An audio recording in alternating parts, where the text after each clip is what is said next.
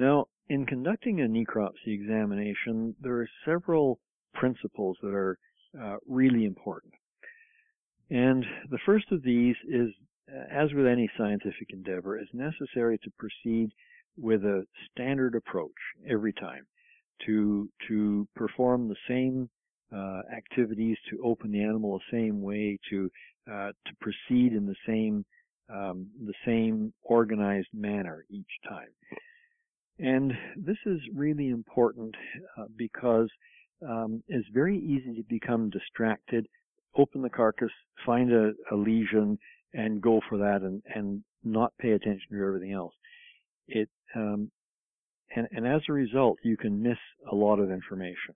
It's also important to proceed in a consistent, systematic manner every time, because that allows the prosector over time, as you do more and more necropsies, to get a really good appreciation of the variation of normal. And it's the variation in normal that can provide you with some confidence when you recognize or state that something is abnormal. And in the gross postmortem technique, it's not necessary for the prosector to exactly know precisely what a lesion is. It's necessary to know that something is out of the normal range.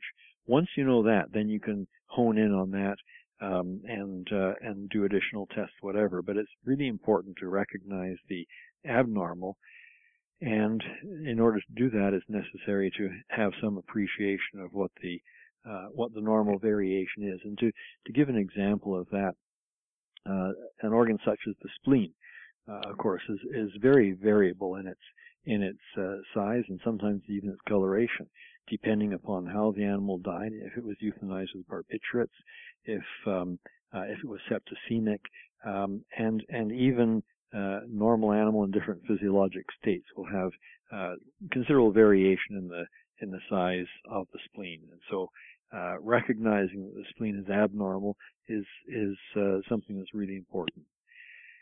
Another principle of necropsy examination is to expose the internal organs with minimal disturbance and contamination. What you're really trying to do during the gross postmortem examination is to assess that animal in as close a situation as you can to the way it was when it was alive. And so you want to be able to look at the organs without overly disturbing the anatomy.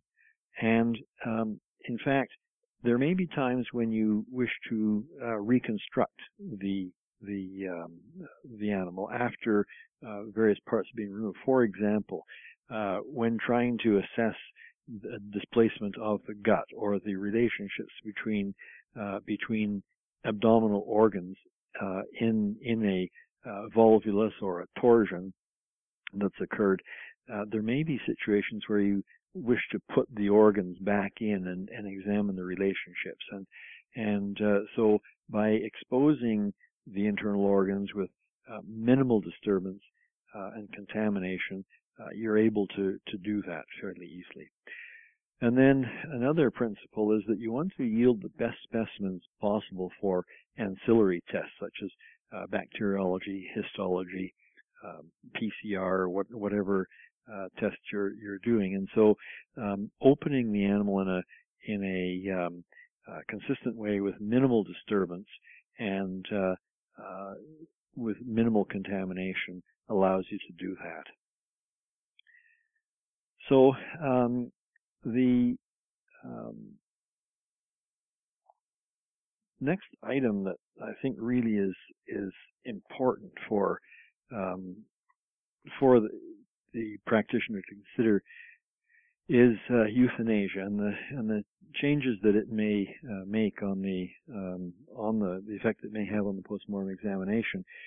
But first, I just wanted to mention that there are a couple of issues around euthanasia that are important to think about. And I'm not going to go at all into any techniques of euthanasia. That's not the purpose of this. And there are some excellent practitioner guides available. when an animal has died, either following euthanasia or in natural circumstances, it's important to consider the changes that occur in the body immediately at the time of death, and one of these, of course, is hypoxia or anoxia, as an animal dies.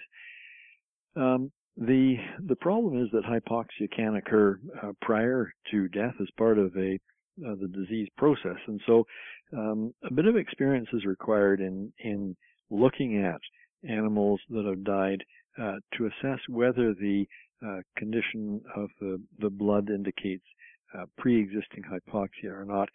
And this comes back to what I was saying earlier about proceeding in a consistent manner every time.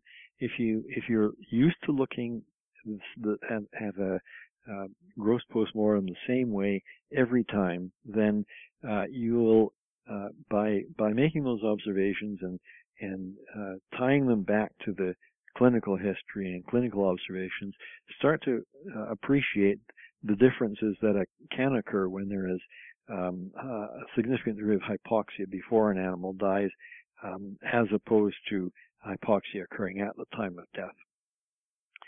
And characteristically, if there's been profound hypoxia prior to the animal dying, or at the time of death, natural death, for example, an animal that has choked to death or has had some form of respiratory obstruction, you'll notice that the blood is very, very dark and unclotted, even in the major vessels and the heart.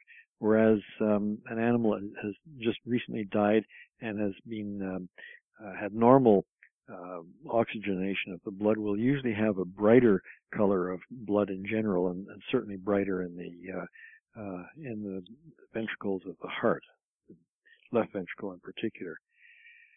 There will also be some metabolic changes that occur when an animal dies slowly, and often these are also related to hypoxia.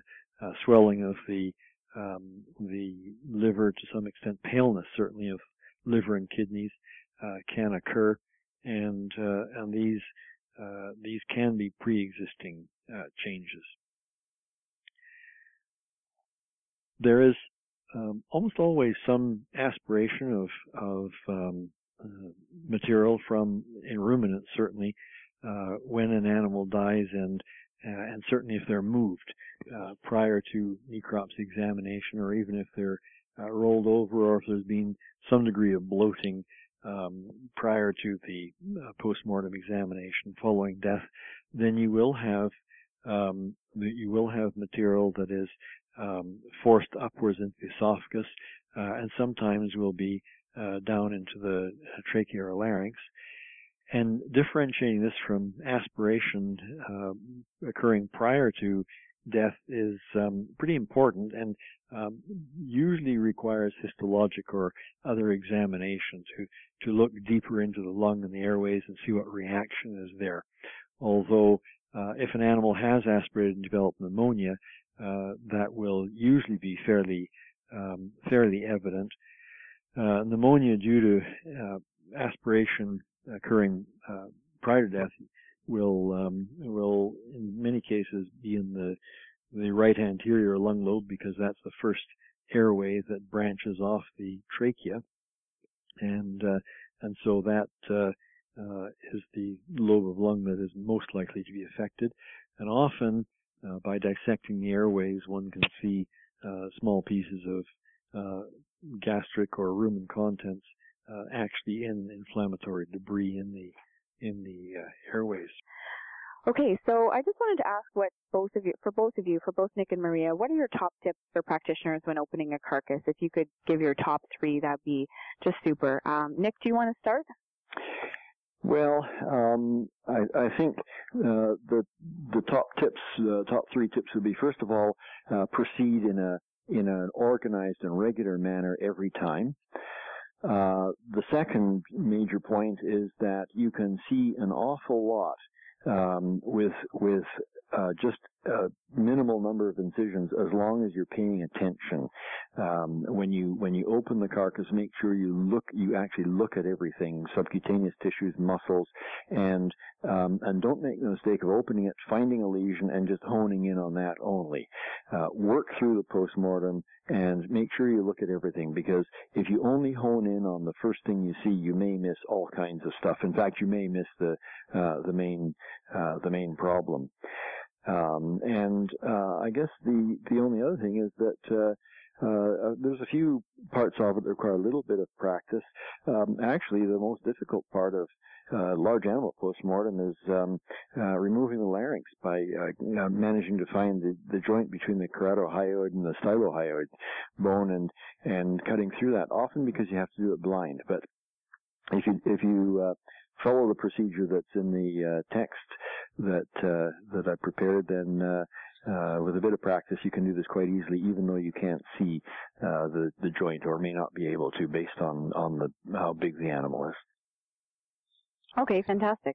Yeah, that might be one to practice at maybe at the clinic or something before you go out and try and look good in front of a client. Yes, right.